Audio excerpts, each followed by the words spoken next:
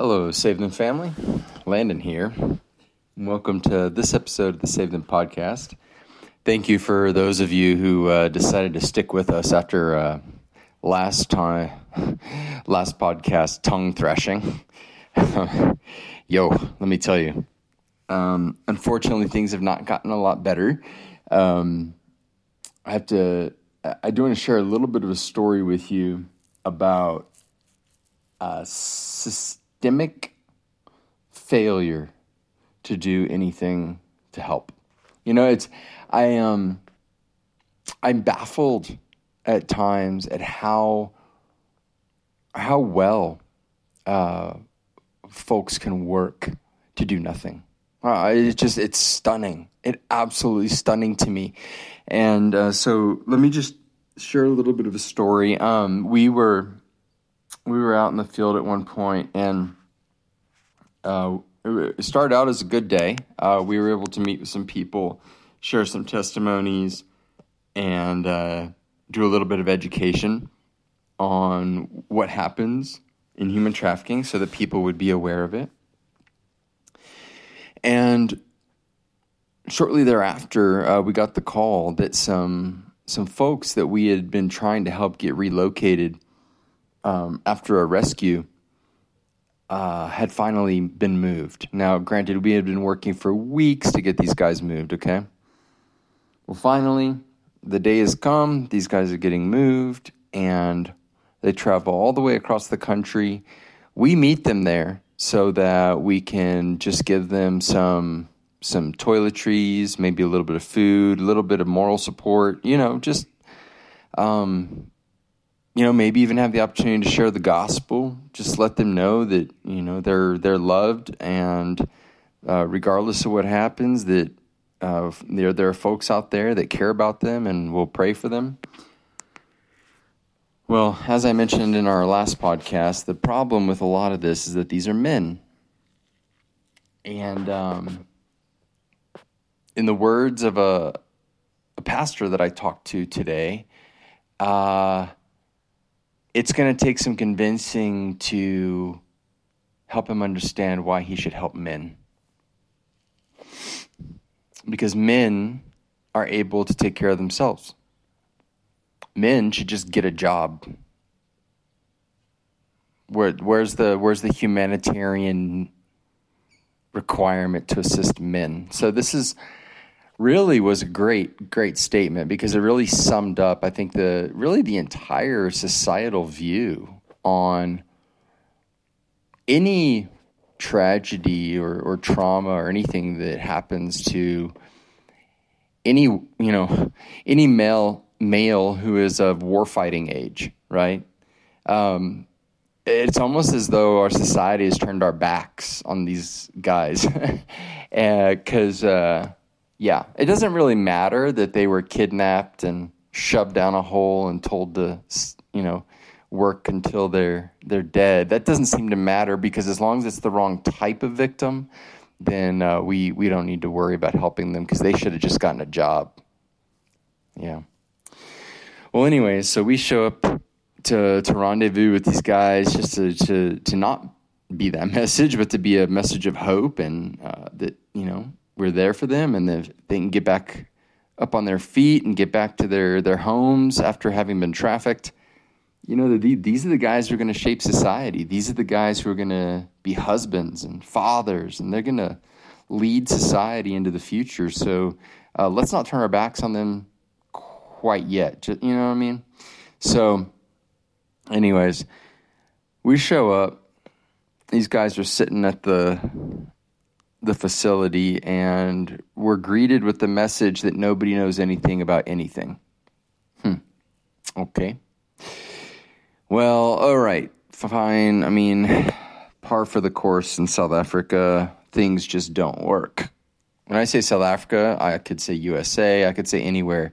The amount of incompetence, apathy, and bureaucratic nonsense and politics that goes into pretty much anything to do with government affairs across the world has just crippled societies. And we see that all the time. So when those who really need help need it the most, bureaucracy is their worst enemy. So we start, making emergency phone calls, and the guys at the facility are saying, "No, man, we're not taking these guys. We don't have approval from the state." Okay. So we start making phone calls because the transfer from one province to another province was supposed to happen already 2 weeks ago. So it should just be a matter of, let's chalk it up to miscommunication, and let's just make sure that the emails get through and the facility has what they need to let these guys in and get them fed and bedded down for the night while their lives hopefully get reshaped into something that can resemble a worthwhile existence apart from the trauma that they've already been through. So we start making these phone calls. It's a bit of a sticky situation because in the place we were is quite remote. And so the only way to get a single bar of cell signal was to walk up the mountain to the top, make a phone call, and then you have to walk back down the mountain. It's not really a mountain, it's a hill. But, hey, if you ever saw that Hugh Grant movie, the guy that went up a hill and came down a mountain or whatever, that was a really good movie. You should go watch that. And then you can picture me on my cell phone at the top of the hill, feeling like a mountain after you've walked up it for the 50th time. So I'm up there, I'm getting bit on my legs by all the bugs around, and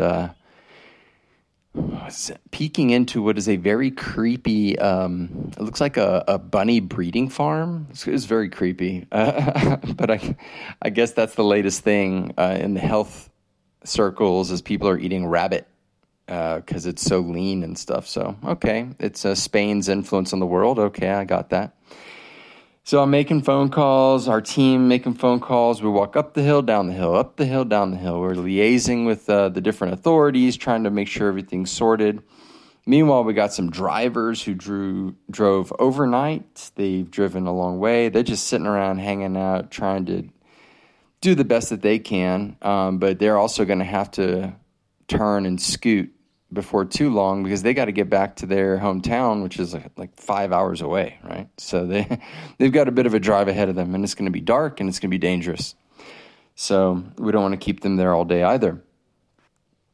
Then the battle begins to rage.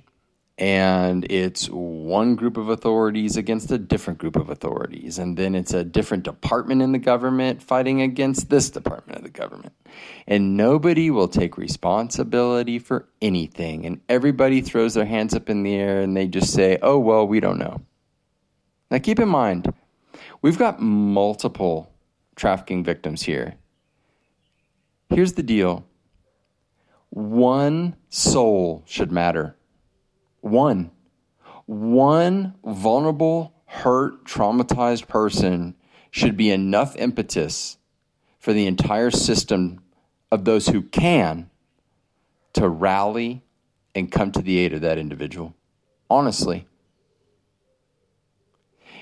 And yet, we find ourselves in a situation where we have multiples of victims, tens of them, and nobody can be bothered because those who can help won't. I guess they view the victims as commodities, just animals, someone to be discarded, a bit of trouble in their peaceful world of do-nothingness. So, after many hours of fighting fights and talking to lots of people, we start to give up on the government and all of the authorities. And we start calling around to churches.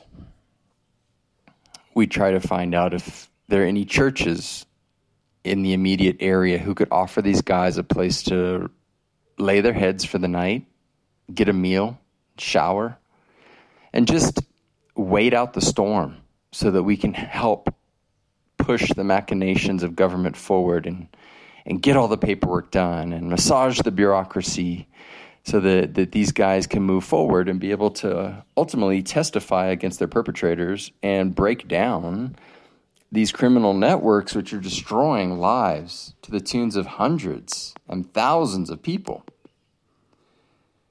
So, what happens now? Well, I'm pretty sure you can guess.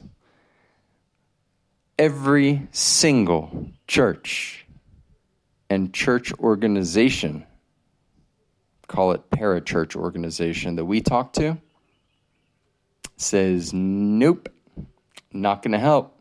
Why don't you call the police? Every single organization that was masquerading as the body of Christ told us to turn to the state and the police to take care of these vulnerable people who were desperate for help, who had been treated like the scum of the earth and had just been rescued from hell on earth. Well, that was pretty disappointing, to say the least. So, what little hair was left on the team of ours got ripped out, and we're now really scrambling to figure out what happens now. So the long walk back down the hill as the last church abandons us and those that we're trying to help. The state has abandoned us and those that we're trying to help. So we go back and I look, and there, sure enough, the transport vehicle that had brought these guys to the facility is full, because all of the guys had climbed back in the vehicle and asked the drivers if they wouldn't mind just dropping them off somewhere else, anywhere else but here, in a place where those who should help go out of their way to do nothing. I've never felt so helpless in my entire life.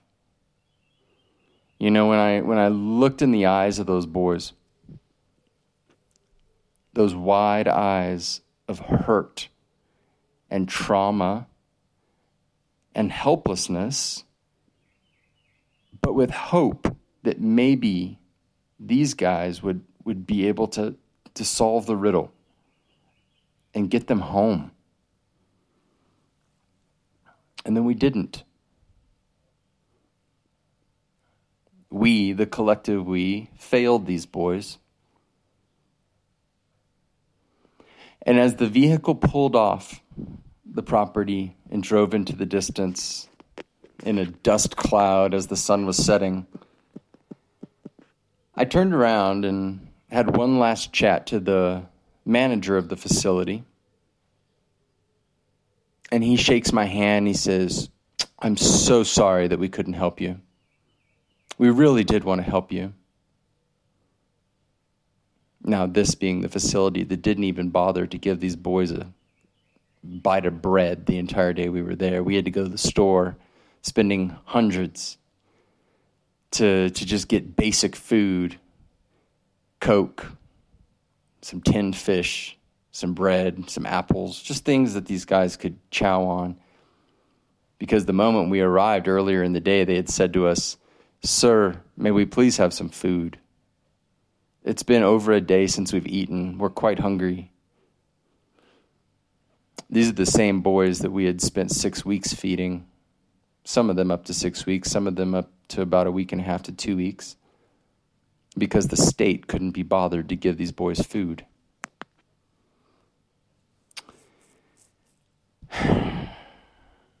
So I went ahead and shook the man's hand, kind of biting my tongue.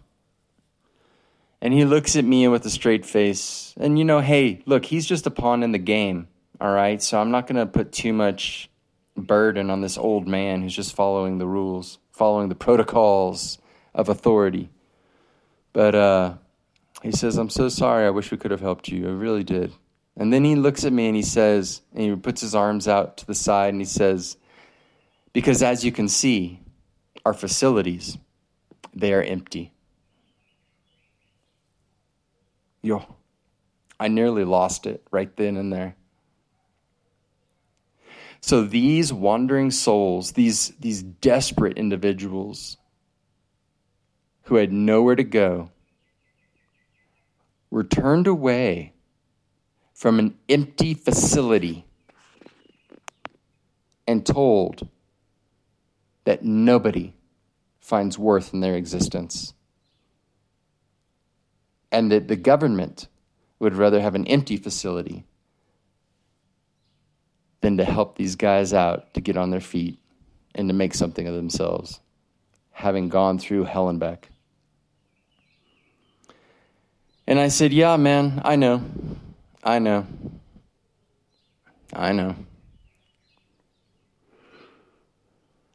So we hop in our vehicle and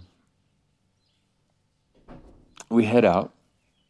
And as we start to leave, we see that the police have begun dropping these guys off in town. And it's apparent that they're going to drop the rest of them off in downtown Johannesburg.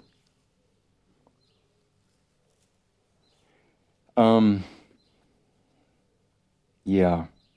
Imagine you're a lone individual.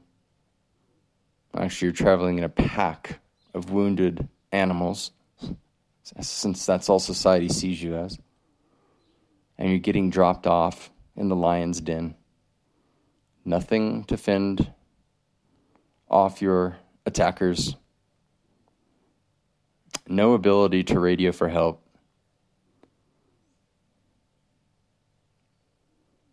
Dropped off by those who claim to have the mandates for care and the hearts for mercy, and you're just left.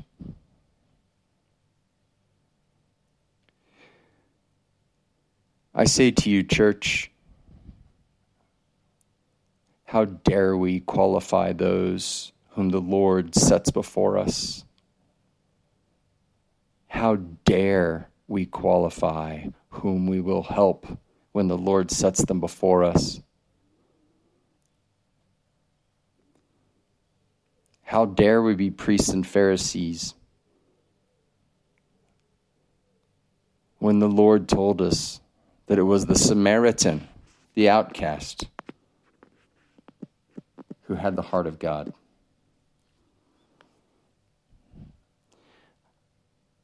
I'm sorry, I'm just a little bit disgusted with the whole thing.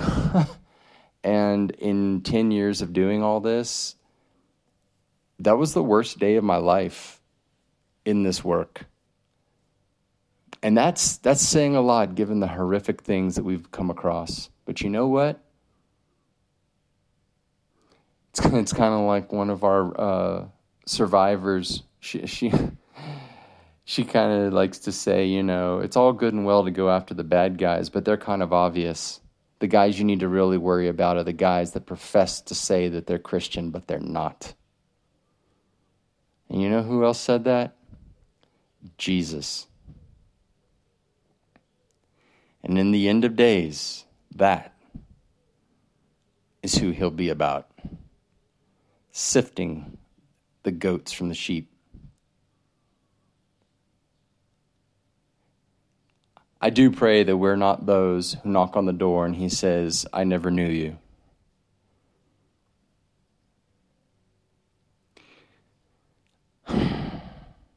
I don't know.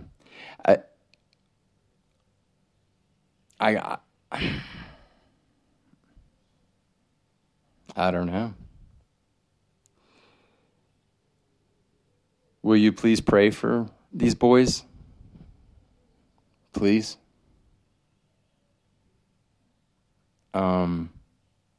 I'm sure the Lord will watch after them.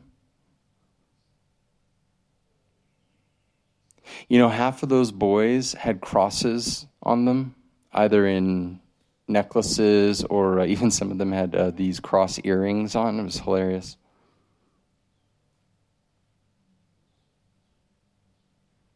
And, you know, I even had the audacity to tell them early on in that day that it's okay. We're Christian. We're here to help you. But you know what? You know what's so amazing is when they left, Now, keep in mind, these are starving boys, right? And we had given them a little bit of food and Coke, which they devoured. There wasn't a scrap left, not a drop left. As they were piled into their little van to be taken off the property and dropped off into the unknowns, they extended the right hand of fellowship to me and my buddy that we were there. And every single one of them shook our hands. They looked us in the eyes and they said, "Thank you." And they didn't say it in our language. They didn't say it in English. They said it in their language, in their mother tongue, which means they were genuine. They, whom needed us the most, were genuine, while we, who could have done the most, were false and fake.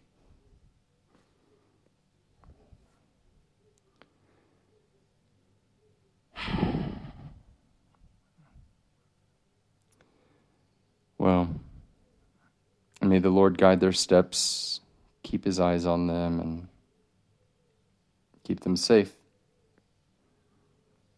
It's in Jesus' name that we pray. Amen. This is Landon, and I'm out. Cheers. Thank you for listening to this episode of the Save Them podcast. As always, you can find us at savethem.org. See you next time. Thank you, and donkey.